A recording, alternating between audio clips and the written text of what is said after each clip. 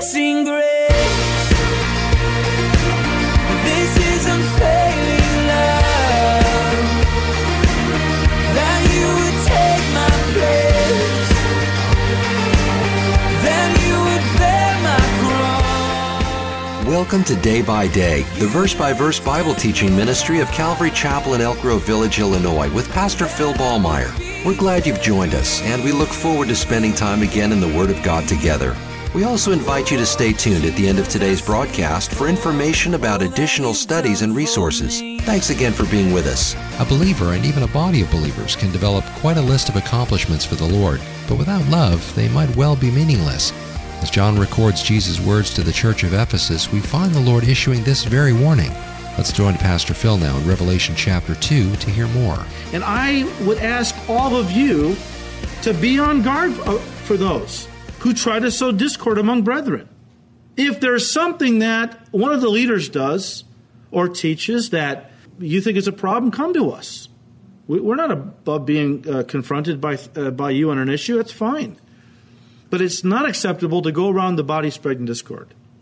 And be watchful for those who try to do that, because they're going to come in. Satan is going to always have his people that he'll bring into a body, and they look great, and they look very nice, and they're very pleasant, and they make a lot of friends, and then they bring out the weird doctrine. Or they make it a so subtle discord, or this, or that. Murmuring and complaining. God feels very strongly about it. So this church, Jesus said, look, you don't tolerate that. You have tested, verse 2. Those who say they are apostles and are not, and have found them to be liars. Yes, they tested these things. Look, Paul said in 1 Thessalonians 5, he said, test all things, hold fast to that which is good. How do you test if something is good or bad? You got a tester in your lap. You test it according to the Word of God. And then when you test it, if it's good, embrace it. If it isn't, reject it. Either way, you're making a judgment. This idea, we can't judge. We can't judge hearts, but we certainly can judge actions. Jesus said, look, judge with righteous judgment.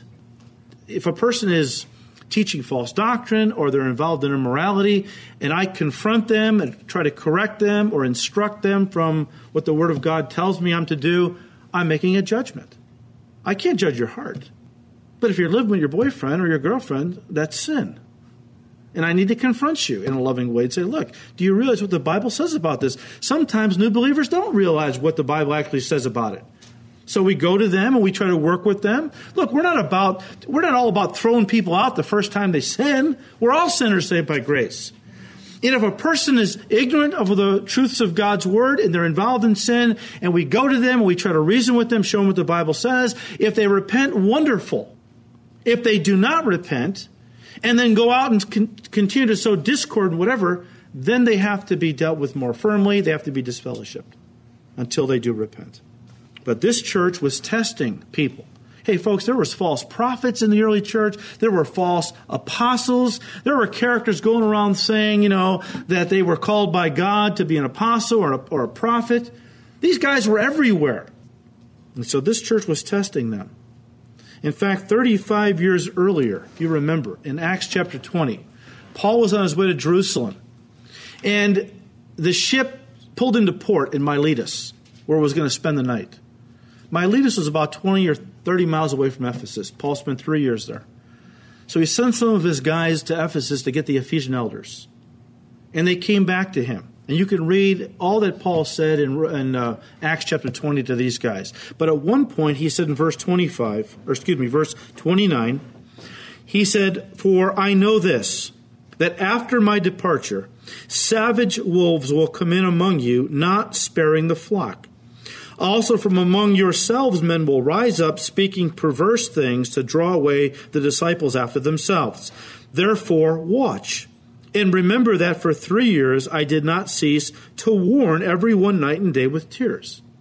Now it's 35 years later. And this church is still doing a pretty good job, I think, watching out for evil imposters and tossing out those people that refuse to repent. So they were doing pretty well still. That wasn't the problem. They were following what Paul had said pretty closely. Well, Jesus goes on in verse 3.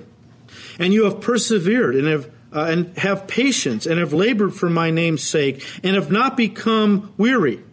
In addition, they were commended for enduring hardships in not growing weary in serving God. There's a lot of Christians that have grown weary in serving God, and so they've kind of dropped out. I kind of joke around. There are some Christians who have retired. Let other people do it. I've set up chairs for the last 5 years. I'm done. Or I've worked, the potlucks, or I've taught the Sunday school classes, or I've been an usher, or a greeter, or whatever. Let somebody else do it now. I guess I'm going to retire is what the idea is. Hey, look, we're going to retire when Jesus comes for us. Until such time as he comes for us, get to work. We're not supposed to be lounging around going, let somebody else do it. We are all called to be servants as long as we're in these bodies on this earth. This church had been faithfully serving God for more than 40 years. As we come to the close of the first century, AD 95 or 6, when John wrote this, this church had been around now for over 40 years, and they had been faithfully serving God all that time. And then in verse 6, Jesus adds one more commendation. He says, "But this you have, that you hate the deeds of the Nicolaitans, which I also hate." It's interesting that there are definitely things that Jesus hates. He no doubt hates sin and hates what's going on here. But I think this is the only place in the New Testament where he actually says, I hate this. Obviously, he feels pretty strongly about it. What were the Nicolaitans? Well, people say they were a cult or a sect that followed Nicholas of Antioch, who we read about in Acts chapter 6, one of the early deacons. Now, where they get that, I don't know. There's nowhere in history that substantiates any sect that this Nicholas of Antioch led. But there are people you'll hear say, well, that's what it was, and they were this kind of a sect that had broken away, and they had gotten off into kind of a shepherding movement, and lording it over it. That might be, but I haven't found any evidence that there was such a group. I think the best way to look at who the Nicolaitans were is just to take the name, Nicolaitans, and look at it. It's made up of two different Greek words. One is Nikeo, Nike, okay, the god of victory or to conquer. And then the word, we get our word laity from. Nicolaitan literally means to conquer over the people. And many believe it was a group that became the forerunners of those who brought into the church the idea of the clergy and the laity. A division that you'll find nowhere in the New Testament. Nowhere in the New Testament will you find the clergy, the priesthood, men that are a little holier than the rest of us, a little closer to God. We're not worthy to come to God directly because we're too sinful. So we need to go through a priest, a mediator, to get to God. Now, who is our mediator? Jesus Christ. And because of what he did on Calvary's cross, the Bible says the veil of the temple was torn from top to bottom. God was saying, it's open house. Anybody who receives my son and is washed in the blood of my son can come to me directly. We are now, what? Kings and priests. We don't need Jesus died to end this idea that some were closer to God, had more authority to come to God than the rest of us. We are priests of our God in the sense that because of what Jesus did, we can enter into the presence of God anytime we want. We don't need a mediator. That's what his blood did for us. And Jesus is saying, I believe, I absolutely hate the concept, the teaching, that my people are not worthy to come to me directly and have to come through a priesthood again. I hate those who lord over my people, who try to stand between me and my people and say, you can't come to Jesus directly, you got to come through me. So Jesus really feels very strongly about that. And he said to this church, you've got this also. You hate the deeds of the Nicolaitans, which I also hate. Look, so far, so good. If the letter ended here, we would think, man, this is the perfect church. It sounds like the perfect church, doesn't it? And if we were standing on the outside looking in, we would say this is the perfect church. The only problem is Jesus wasn't standing on the outside looking in. He was inside looking in. He was walking in the midst of his church with those penetrating eyes that see into the heart, and he was looking for issues of the heart, matters of the heart. You know what? Churches get so concerned about such dumb, trivial things. Jesus didn't come to this church and go, I really don't like the color of the carpet you got in the sanctuary. I really don't like, the kind of food you're serving in the food court. I mean, he didn't bother with any trivials. He was looking at the heart. He was looking at things that really mattered. And so we see the commendation. They did pretty well. But that brings us down to verse 4 and the accusation. And that one word, that first word, it just sends kind of shivers up your spine. Nevertheless, I have this against you, that you have left your first love. All of these positive qualities were all negated by one negative. They were going through the motions, but they had lost the emotion in their relationship with Jesus. This church was a well-oiled machine, but that was the problem. God doesn't want machines cranking out emotionless service. He wants a love relationship with his people. Didn't Jesus say the greatest commandment is that you love the Lord your God with all your heart, with all your soul, with all your mind, and with all your strength? He didn't say the greatest commandment is that you serve the Lord your God, although service is important. He didn't say that was the greatest commandment. In fact, in 1 Corinthians 13, you can turn there. 1 Corinthians 13, verses 1 and 2, listen to what Paul said about this. He said in verse 1, though I speak with the tongues of men and of angels, but have not love, I have become sounding brass or a clanging cymbal. And though I have the gift of prophecy and understand all mysteries and all knowledge, and though I have all faith so that I could remove mountains, but have not love, I am nothing. He even goes on to say, even if I gave my body on the mission field and I was killed, a martyr, if I didn't do it out of a love for Jesus Christ, it is meaningless. Notice he doesn't say that they lost their first love. He says what? They left it. And it was a slow, gradual process, by the way. I mean, the Greek implies something that took place over time. We don't just walk away from God. Our hearts don't go from hot to cold overnight. There is a process there. Kind of like the hardening of our arteries. I mean, and that's the Greek word that is used in a lot of these places. The word we get our word sclerosis, atherosclerosis, the hardening of an artery. It takes place over time. Just like the hardening of a heart. It starts off with little compromises. We miss Bible study here or there or church. And then, that leads to missing more. Not reading the Word every day like we used to, but now we read it 2 or 3 times a week. It just, over time, our heart begins to depart from Him. We leave our first love. I like the way Weymouth translates this. Yet I have this against you, that you no longer love me as you did at first. What is first love? First love is that passionate love for Jesus that often characterizes a new believer. We were all there, right? You see a new believer now, what do you notice about them? Oh man, the excitement, the passion, the devotion. And they don't care who knows it either. I mean, they're wearing the Jesus T-shirts, They got the big Bible under their arm. They got the bumper stickers all over the car. They love Jesus. They're in love with Jesus. They don't care who knows it. They're wanting to tell everybody. That's how we were at one time. We were obnoxious too. I mean, it's that excited, fervent, unashamed kind of love. It's what some have called honeymoon love between a husband and a wife.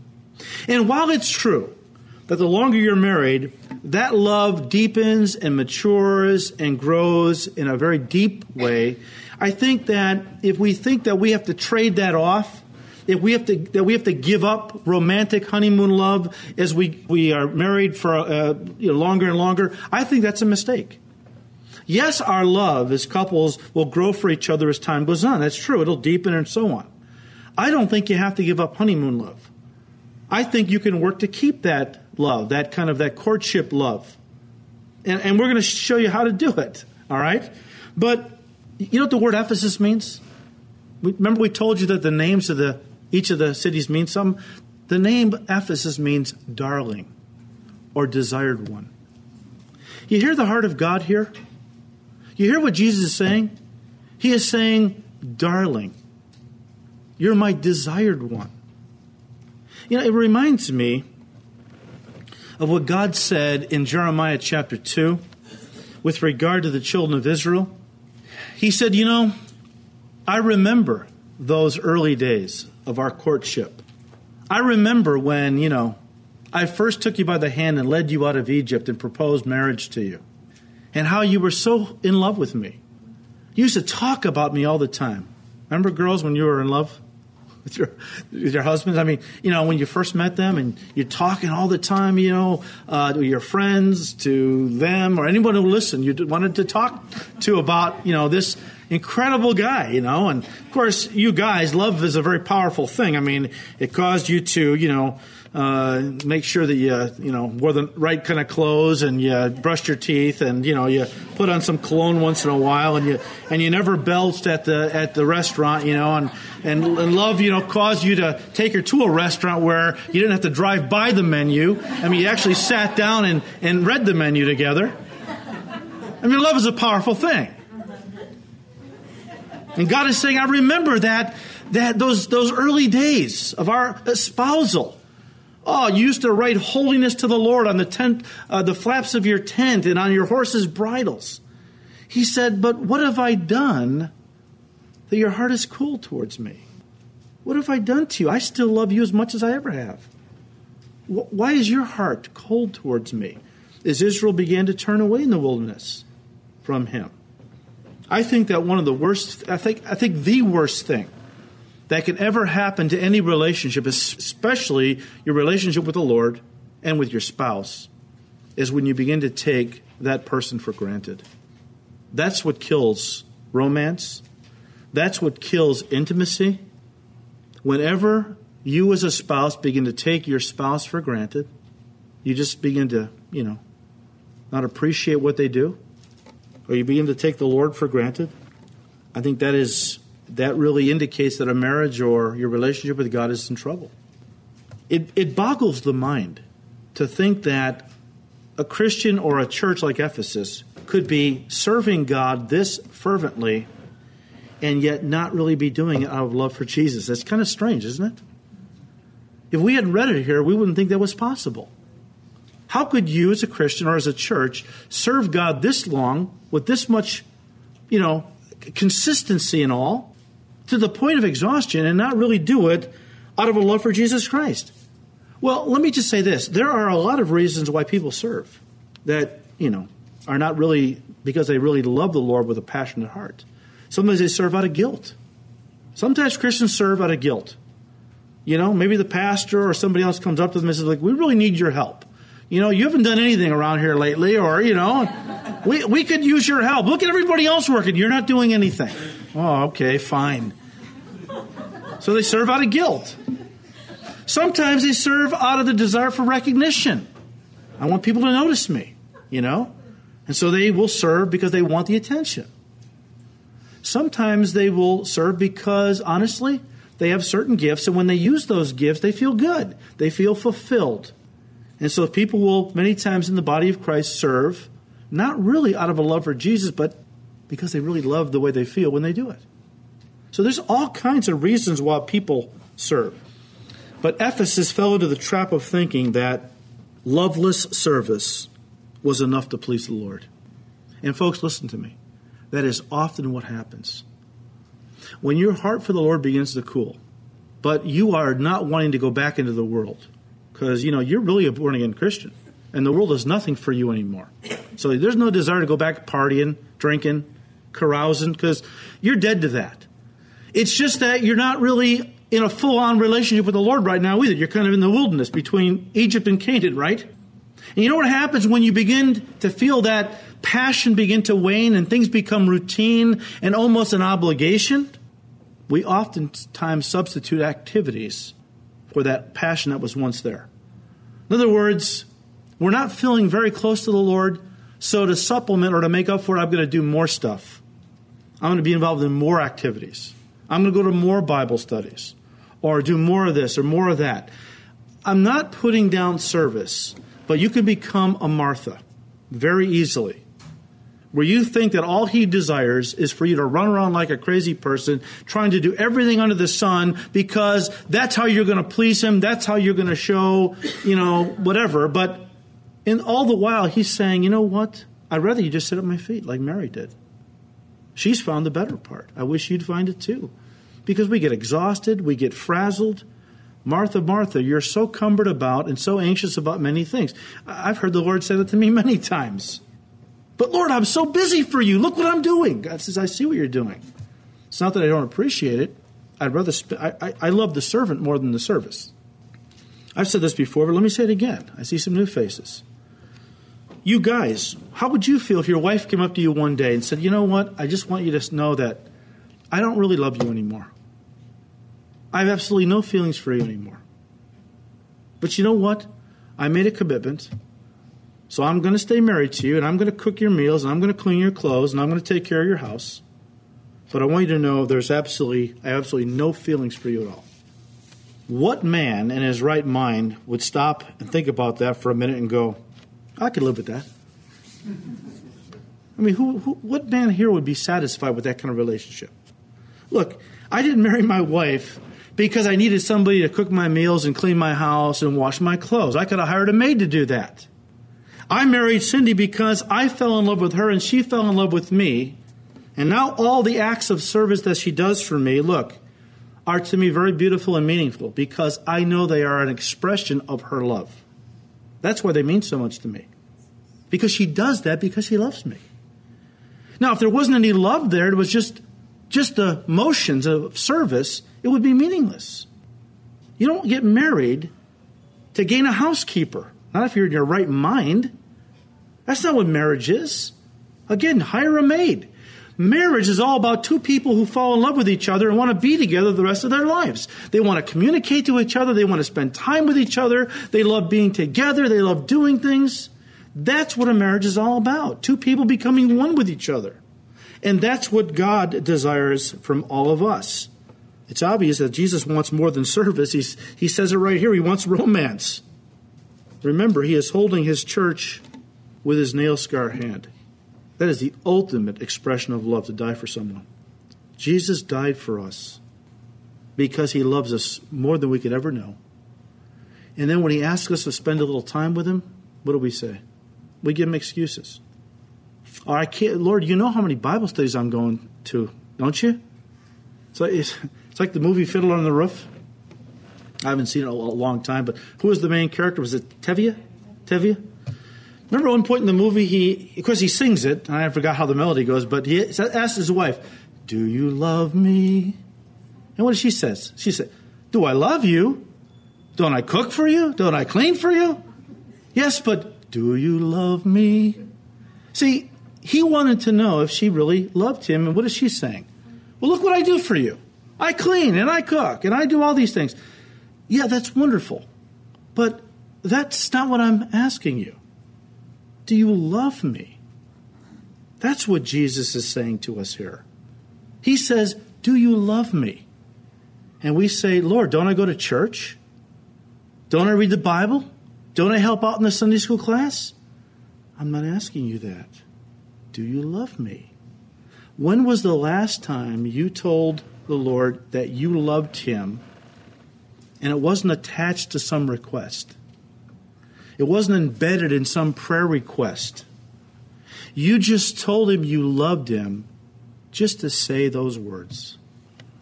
Some marriages have so degenerated that the words I love you are only used by couples to get things from each other. A man will tell his wife I love you because he wants sex. Or a woman will tell her husband I love you because she wants a new wardrobe or a new car or something. Well, that's the accusation. It brings us to verse 5 and the exhortation, how to fix the problem.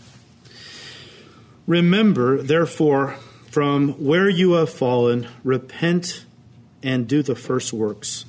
Look, first love can be restored if we follow these three instructions that Jesus gave. First of all, we must remember. And the Greek is literally keep on remembering. I don't think this is a one-time deal.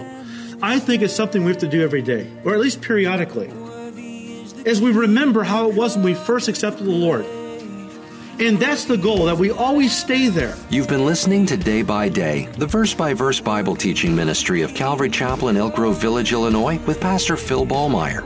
Today's message, as well as many other studies, can be heard and downloaded free of charge from our website at daybydayradio.org. From our website, you can contact us, order resources, read Pastor Phil's blog, and also subscribe to our daily podcast. We hope you'll pay us a visit.